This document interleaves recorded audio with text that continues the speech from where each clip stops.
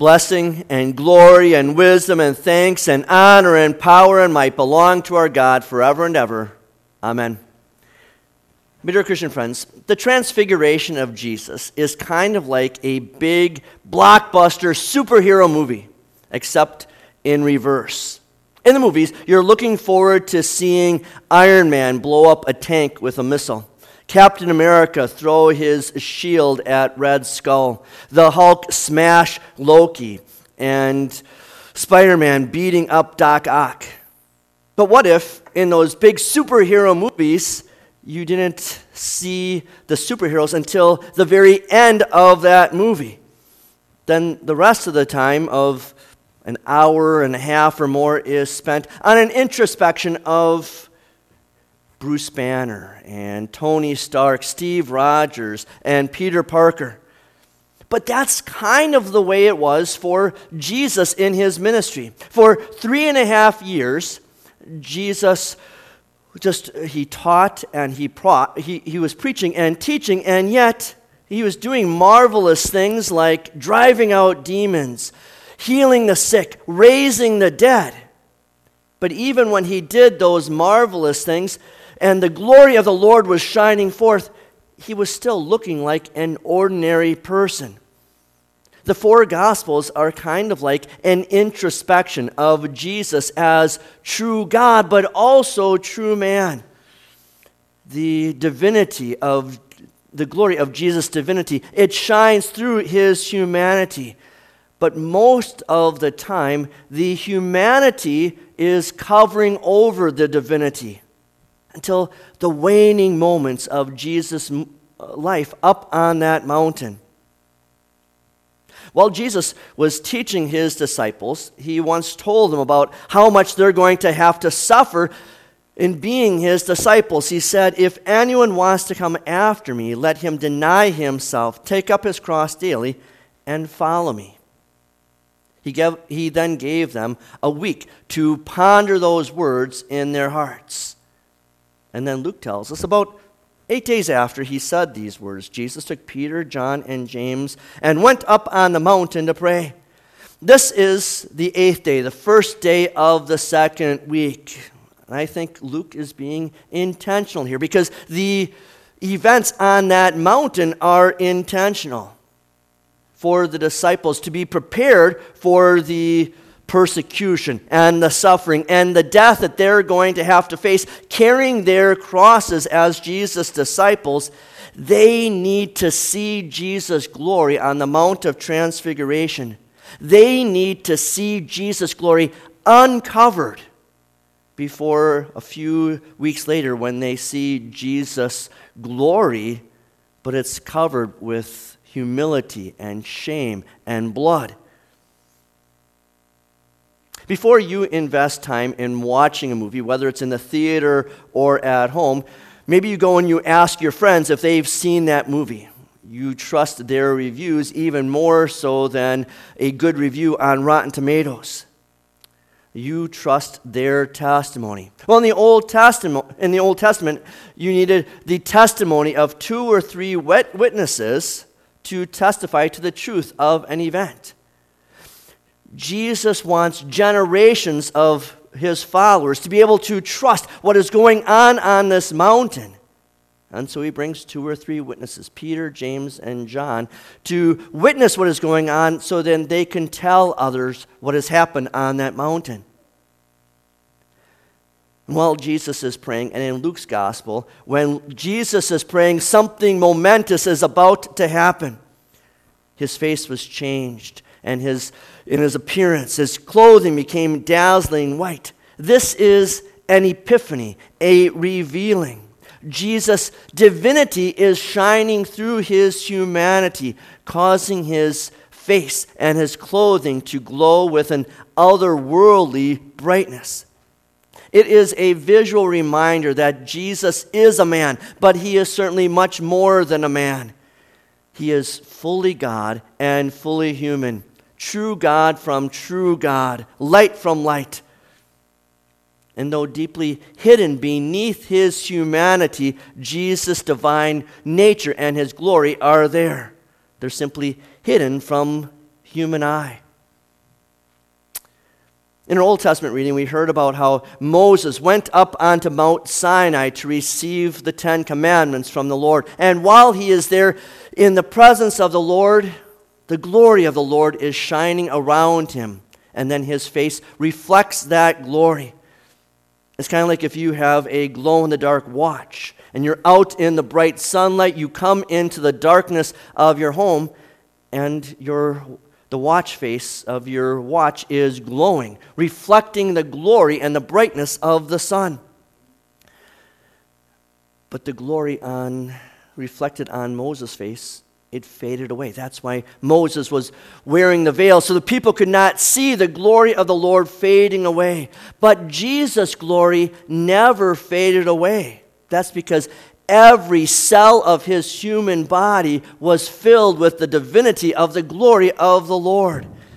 This was the same glory that filled up the tabernacle and the temple. This was the glory of the Lord that was in the pillar of cloud by day and the pillar of fire by night. This was a sign that God was up there on that mountain. Much like Isaiah prophesied, then the glory of the Lord will be revealed, and all flesh together will see it. But sinful people cannot handle the glory of the Lord. They can't even handle the reflection of the glory of the Lord. Even the reflection of that glory shines too brightly in the blackness of our human sin. So Moses wore a veil so that he could dwell in the presence of his people. And it's much the same way that Jesus did. St. John tells us in the beginning of his gospel that the Word became flesh so that he could dwell among his people. The people could not handle the glory of the Lord if Jesus was not fully human, covering up that glory. But because he covered that glory with humanity, now the people would not flee in panic and terror. Jesus rarely let his glory shine forth. And when he did, that's when the people were terrified. And so the Son of God veiled his glory with human flesh so that he could dwell among his people. Unlike Moses, Jesus did not take this veil on and off at various times. Jesus put this veil on in the womb of Mary. And he took it off for a little while so that the glory of the Lord could shine through on the mountain. But really, this veil stays on him all the time, even in heaven. But now in heaven, that glory of the Lord just continues to shine through the veil of his humanity. In the old days, and I'm talking about my old days, in the old days, Siskel and Ebert would be listened to as trusted reviewers of whether a movie was good or not. Well, Jesus is listening to two trusted reviewers of Moses and Elijah on the mountain. Moses represents the law, and Elijah represents the mountain. And as Pastor Leitner and Pastor Werschke and I talked about in the latest podcast about transfiguration, we talked about how Moses and Elijah talked to the Son of God in the Old Testament before. That was the pre-incarnate Christ, the Son of God before he took on human flesh, that spoke to Moses in the burning bush. That was the pre-incarnate Christ that whispered to Elijah in the wind. And now Jesus is talking to these old friends again. Luke tells us that Moses and Elijah were talking to Jesus about his departure. The Greek word Luke uses is Exodus. And who better to talk to about an Exodus than Moses?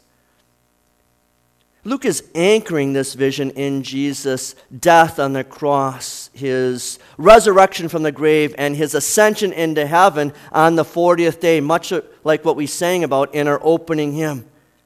This is Jesus' exodus from this world to the next. And Jesus will then lead his people from the slavery of sin in this world to the exodus to the promised land of heaven. The transfiguration is preparation for that. This Jesus who shines like the sun, who radiates the glory of God on earth, is also the same Jesus who just a few weeks later is going to be hanging also in glory, but a different kind of glory on Good Friday. Have you ever gotten settled in for a movie? Whether it's at the theater or at home, you've got your tub of popcorn, your gallon of soda, you recline your chair, you put on the heater, and then you promptly fall asleep. And you wake up just at the climax of the movie with all of the explosions, the bright lights, and the triumphant music. Well, Peter, James, and John, they almost missed the whole thing on the mountain. Luke says that they were heavy with sleep. Maybe they fell asleep while Jesus was praying, and they're praying with Jesus, because that's what happens a little bit later when they're on another mountain, the Mount of Olives in the Garden of Gethsemane, praying with Jesus. And when they awake, they get an eyeful. Jesus is glowing. Moses and Elijah are standing there. They wake up in a hurry. And Peter blurts out, "Master, it is good for us to be here. Let's make 3 tents. One for you, one for Moses, and one for Elijah." And then Luke adds, he doesn't know what he's saying. Peter seems to be suggesting that he wants to make a permanent dwelling place for Jesus, Moses, and Elijah up on that mountain. Maybe even a permanent dwelling place for the 3 disciples. Because maybe Peter remembers what's going to be happening to them when they go down that mountain. We can often be like Peter, that we realize that's what's waiting for us when we leave the mountain of the church. Yeah, it's good for us to be here on the mountain because this is where we hear the law and the prophets read and explained. This is where we hear the voice of Jesus speaking to us in the scripture lessons, the devotions, and the sermon. This is where we speak to Jesus in our prayers and our praises. This is where we come into contact with the Son of God and His grace and forgiveness in word and sacraments. This is where we see Jesus in His humility and His glory. But we can be tempted to stay here because we know it's dangerous out there. And if we're paying attention to the things going on in our world and our culture, it's getting ever more dangerous for Christians. Out there in the plain, that is a place of persecution and difficulty, suffering, imprisonment, and maybe even death. It is a dark valley of the shadow of death. It's scary to talk to others about Jesus and then invite them to come to the church, to the mountain with you. You open yourself up to cancellation when you refuse to go along with the wokeness of our culture. You know that you're going to be demoted and denigrated when you speak about what the Bible calls sin and yet our culture calls good. It's easier to stay on the mountain. Or sadly, it's even easier to not even go to the mountain in the first place. To just stay in our homes, to stay in the safety of the walls of our homes, sitting on our couches, so that people don't even know that we're Christians. Because if people don't know that we're Christians, then we're not going to be persecuted as Christians. Then we can avoid carrying our crosses. Luke says that the cloud of the glory of the Lord then descended upon the 6 individuals on the mountain. While Peter was saying these things, the cloud came and overshadowed them. They were afraid and they went into the cloud. Then a voice came out of the cloud saying, "This is my Son whom I love. Listen to him." This is the same voice of God the Father testifying to His Son that we heard 3 years earlier, as God the Father spoke from a cloud and testified to His Son at His baptism. That Jesus is greater than Moses, greater than Elijah, greater than any other great religious figure in the face of the earth. He alone brings about an exodus through His death and resurrection. He alone washes away the stain of sin in His forgiveness that is covered in the waters of baptism. He alone gives the meal of salvation that's covered in the bread and wine of the Lord's Supper. He alone gives us the words of eternal life that are covered by written and spoken words. On the Mount of Transfiguration, God the Father proclaims his Son, proclaims Jesus to be his Son in his glory. But a little while later, a Roman centurion is going to proclaim Jesus to be the Son of God in all of his blood and gore. Truly, this man was the Son of God. And notice that Jesus did not come down the mountain, continuing to display his full glory. Instead, Jesus would display a much greater glory as he died for humanity's sins on Mount Calvary. We would be terrified if we were among the Old Testament Israelites, seeing the glory of the Lord reflected in the face of Moses. And so Moses covered up his face. If we were around at Jesus' time, we would be terrified if we saw the Son of God walking around in all of his glory. And so the Son of God covered that glory with human flesh and blood. And we would be terrified today if the visible Son of God, who loves to dwell among his people, was dwelling with us in all of that glory. And so our God, who loves to dwell among his people, covers that glory. He covers his glory with the words of absolution, with the words of Scripture, with the waters of baptism, with the bread and wine of the Lord's Supper. What a powerful and glorious God we have. But a powerful and glorious God who is also a gracious God who covers his glory to dwell among his people. And you may have guessed that I've watched a lot of superhero movies. But honestly, they can get boring. They can get boring if there's no backstory, if there's no introspection of the main character, if there's no motivation for why an ordinary person puts on a cape and clothes to become a superhero. Then it's just fighting, explosions, and victory. And that's boring. The greater superhero movies are the ones where there is an introspection on the hero. There is character development. There's motivation on why an ordinary person becomes a superhero. Well, Jesus is the superhero. He is the divine God that is wrapped up in humanity. And this makes his teaching, preaching, and miracles all the more poignant and powerful. Today, we see a glimpse of the glory of Jesus as the superhero Son of God.